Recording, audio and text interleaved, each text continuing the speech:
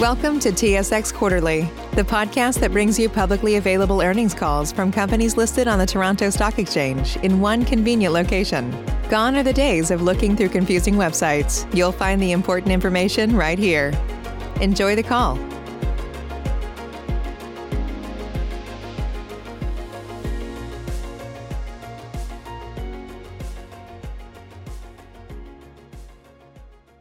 Good morning, ladies and gentlemen, and welcome to RF Capital's second quarter results conference call. I would now like to turn the meeting over to Mr. Rocco Colella, Managing Director, Investors Relations. Please go ahead, Mr. Colella. Thank you, operator. Good morning, everyone, and thanks for joining us today. Welcome to our second quarter earnings conference call. If you have any questions following this call, please reach out to Investor Relations. My contact information can be found at the end of our earnings release. Before we get started, I would like to remind you that this call is being webcast and available for subsequent replay. Today's remarks may contain forward-looking information, and actual results could differ materially. Forward-looking information is subject to many risks and uncertainties. Certain factors or assumptions implied in the forward-looking information can be found in our latest AIF and MD&A. These documents are available on our website and at sedar.com. This morning, our President and CEO, Kish Kapoor, and our CFO, Tim Wilson, are on the call. Kish will provide opening remarks, an update on our bold growth strategy, and other key takeaways from the most recent quarter. Tim will then cover financial results. Kish will end with closing remarks, following which we will open the call to questions from analysts. I will now turn the call over to Kish. Thanks, Rocco. Good morning, everyone. Q2 was another transformative quarter. We achieved several milestones on our journey to become the brand of choice for Canada's top advisors and their high net worth clients. Specifically, we continue to attract top talent to our board and our leadership team. We took big steps towards delivering on our digital ambition by partnering with Envestnet for a unified management account platform. Envestnet manages over $5 trillion in assets and supports 106,000 advisors across 5,100 companies. And we're not done there. We continue to canvass the marketplace to further enhance our technology platform. So stay tuned for more game-changing updates.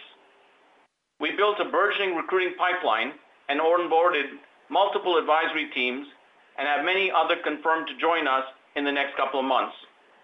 What pleases me about this is that our story is resonating with those who value the name on our door and our high-performing, advisor-centric entrepreneurial culture. We migrated our insurance business in-house to capture more of the economies or the economics of that business. With this change, we're targeting our insurance revenue to grow to 7 to 8% of total revenue over time, up from the current 1 to 2%. Received the second highest rating in Canada in the annual Investment Executive Brokerage Report Card, and won awards for Best Place to Work for Women, Mental Wellness, and a Great Place to Work in Canada and Ontario. We launched our Advisor Concierge Desk to make it easier for advisors to succeed here than anywhere else. We're actively promoting our brand with comprehensive awareness and digital marketing campaigns to tell our story across the country, using a combination of social media, sponsorships, podcasts, and traditional media. This campaign also includes 2 exclusive events for clients, prospective clients, advisors, prospective advisors, and other guests featuring Hartley Richardson and Sandy Riley, our founding fathers and 2 of Canada's prominent business leaders. Our first event in August will be broadcast live from the iconic Winnipeg Art Gallery, home to 14,000 pieces of Inuit art held in trust. Our fireside chat will be situated in the inaugural exhibition of the Inuit Art Center. There, Hartley and Sandy will share fascinating stories about the inception and evolution of Richardson Wealth and the 165-year history of the Richardson brand. They will also share anecdotes about their friendship, their partnership, and their families, including Hartley's grandmother, Muriel, who was the subject of a 1957 Maclean's magazine feature article where they declared her to be the Shy Baroness of brokerage. We expect to run a similar event in October in the stunning Canadian Museum of Human Rights. If you would like to join us at this virtual live event, please reach out to Rocco Colella. His contact information is found at the end of our earnings release. We announced a virtual conference by advisors for advisors called Game Changers.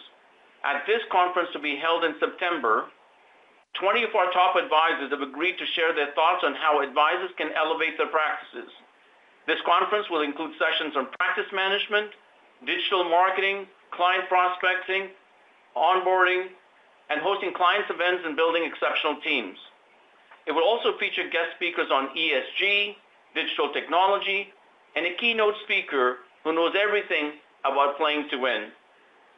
This conference has been powered by our impressive group of external partners who provided sponsorship dollars to the tune of hundreds of thousands of dollars to support and endorse our game-changing messaging and our brand. And we delivered record results in metrics such as AUA, fee-based revenue, and average household assets. We also saw our new issue business increase by nearly 200% this quarter versus the same period last year. These are outstanding results and are gradually being reflected in our share price. Our 247 share price is at a 52-week high, up 42% year to date. All these accomplishments made for a busy quarter, and not surprisingly, are generating a lot of positive energy across the firm. The amount of effort needed to kickstart our transformational journey pales compared to what our growth momentum promises to produce. With that, I'll turn the call over to Tim. Thanks, Kish, and good morning, everyone. Building on Kish's remarks, Q2 was another strong quarter for our firm. The growth momentum we enjoyed in Q1 carried into Q2 as we had expected. We hit new record levels of AUA, fee-based revenue, AUA per advisory team, and the number of households with average assets exceeding $1 million, to name a few. This performance was widespread, with 97% of all advisor teams growing their AUA in 2021. And our disciplined cost management efforts contribute to improved operating efficiency and profitability. All of this made for a strong first half of the year. Before we turn to the details of our second quarter results, let me highlight a few noteworthy items. As highlighted last call, the comparability of our consolidated results is limited, given that we commenced consolidating Richardson Wealth last October. As such, my remarks today will again focus largely on the business drivers at Richardson Wealth. In addition, Q2 results were affected by adjusting items of $5.8 million pre-tax or $4.3 million after tax. The nature of these adjustments is discussed in our MD&A. With that, let's turn to the key growth drivers of the Richardson Wealth business. At Richardson Wealth, adjusted EBITDA was $15.1 million, the second highest level in 7 years, 85% above Q2 of last year, and 7% higher than in Q1. These increases are a result of the growing AUA and improved operating leverage in the business. The adjusted EBITDA margin improved to 19.8% in Q2, up sharply from 13.2% in the same period a year ago. What is also impressive is that we achieved this margin despite interest revenues still being pressured by low rates. Behind our higher gross margin, average AUA, which is the primary driver of revenue, was a record $34 billion and up 20% year over year. Growth was largely a function of market appreciation, though we added an impressive $1.9 billion in net new and recruited assets since June of last year. This will only get better as Christina Clement launches her practice management curriculum in Q3. Our commission revenues continued to benefit from a robust new issue market and our CoreMark partnership, although it was softer than the recent highs we enjoyed in Q1. We participated in 149 new issues in Q2 versus 50 last year, an almost twofold increase. We continue to expect that deal activity will taper off slightly from Q2 levels, particularly given the typically slow summer months in Canadian capital markets. Improving operating leverage also helped EBITDA growth. In Q2, Richardson Wealth's adjusted operating expense ratio declined an impressive 12 percentage points from last year, from 76% to 64%. We will continue to focus on disciplined cost management as we advance our growth ambitions. With that, let's now turn to a few key balance sheet items. At the end of June, our net working capital increased to $102 million, up from $96 million at the end of March. With improving operating margins at Richardson Wealth and growing recurring fee-based revenues, we feel confident about RF Capital's ability to continue generating strong operating cash flows through 2021. What's so special about Hero Bread's soft, fluffy, and delicious breads, buns, and tortillas? Hero Bread serves up 0 to 1 grams of net carbs, 5 to 11 grams of protein, and high fiber in every delicious serving. Made with natural ingredients, Hero Bread supports gut health, promotes weight management, and helps maintain blood sugar. Hero also drops other limited edition ultra-low net carb goodies like rich flaky croissants and buttery brioche slider rolls. Head to hero.co to shop today. We currently have $108 million in term debt on our balance sheet, and our debt to consolidated adjusted EBITDA ratio is 2 times. That is a very manageable level. We have $12.1 million of promissory notes coming due in September this year, and our subordinated bank debt also comes due this fall. To help finance our aggressive growth plans and to capitalize on the current low interest rate environment, we intend to renegotiate and upsize our subordinated debt in Q3. That said, our overall appetite for leverage still remains low. Looking out over the remaining 2 quarters of 2021, we anticipate increased recurring fee-based revenue from continued AUA growth, offset slightly by lower new issue commissions and spending on strategic initiatives.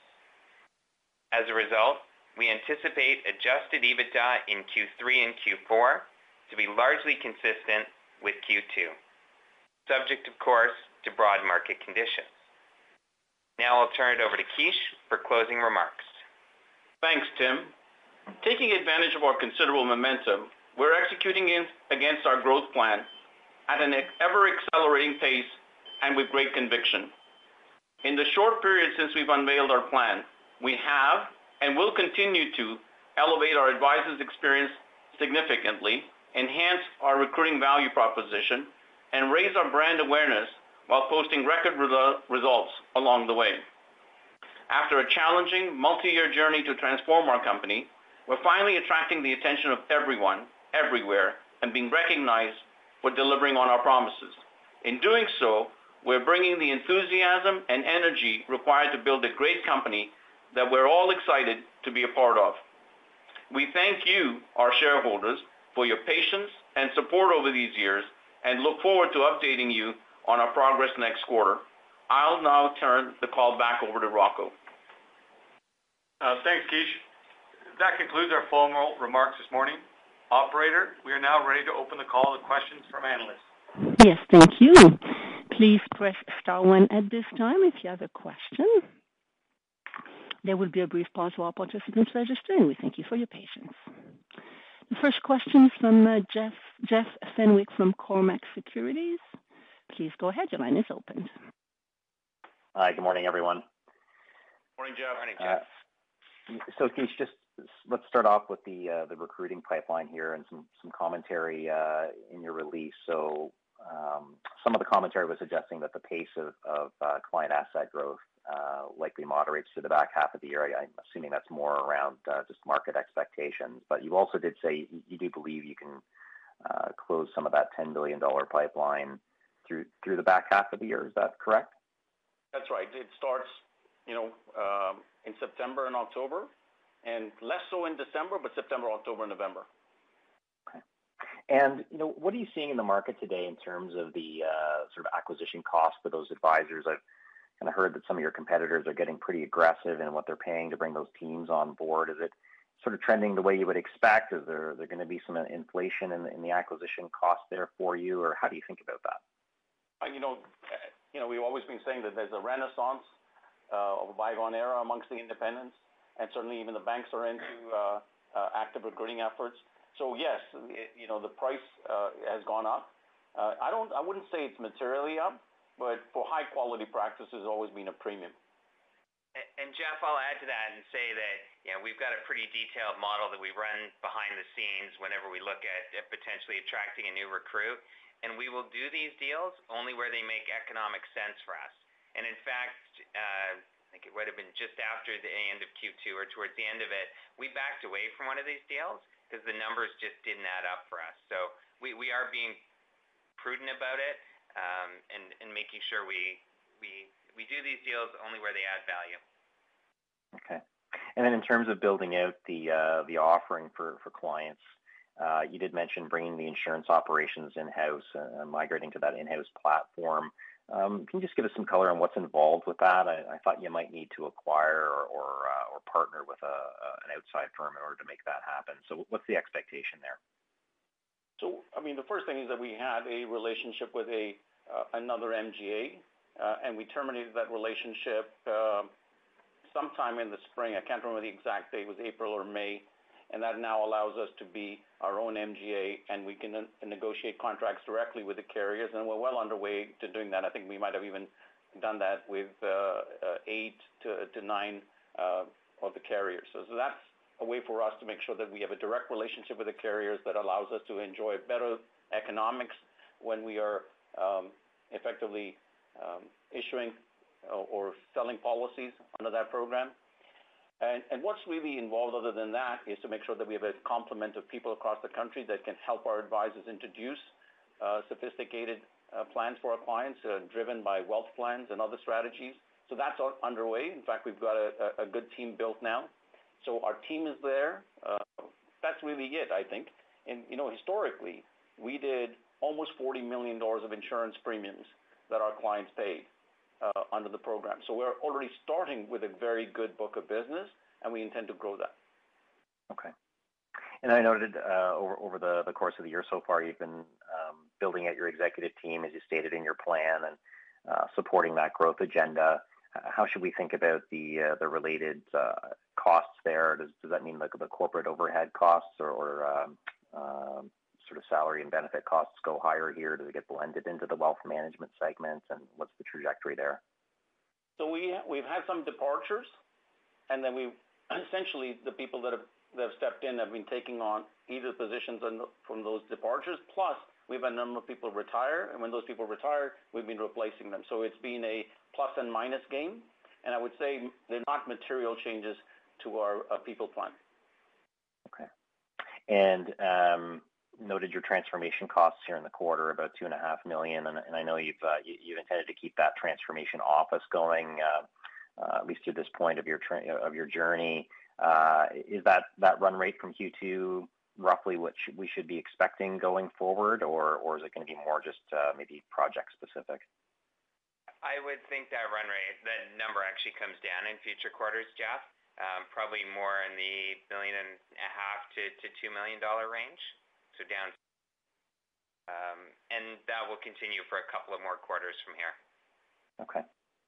And then maybe just one last one here on CapEx, and as you're putting in some of these new solutions, how do we think about that? And is there a meaningful CapEx investment around the InvestNet platform, or is that going to be more baked into the expense line? No, there's definitely some CapEx involved with a number of different initiatives underway. The InvestNet platform is probably the most significant, but we've also got various programs right now to renovate offices or move and consolidate different parts of our real estate footprint, which will also involve CapEx. All of that will then obviously flow into income over the next 5 to 10 years. And it will add up, and we'll provide more guidance on that as we head into the next few quarters and get greater visibility on the spending. Okay, great. That's all I had. Thanks for the color. Thanks, Jeff. Thank you once again. Please press star one at this time if you have a question.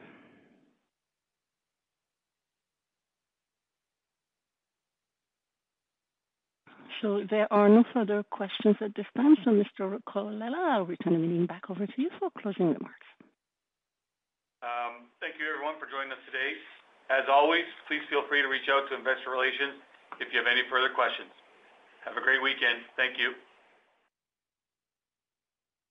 Thank you. Your conference has now ended. Please disconnect your lines at this time, and we thank you for your participation. What's so special about Hero Bread's soft, fluffy, and delicious breads, buns, and tortillas? Hero Bread serves up 0 to 1 grams of net carbs, 5 to 11 grams of protein, and high fiber in every delicious serving. Made with natural ingredients, Hero Bread supports gut health, promotes weight management, and helps maintain blood sugar. Hero also drops other limited edition ultra-low net carb goodies like rich flaky croissants and buttery brioche slider rolls. Head to hero.co to shop today.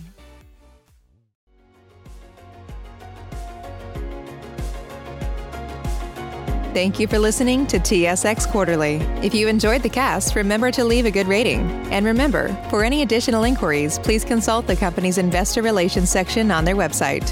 See you next time.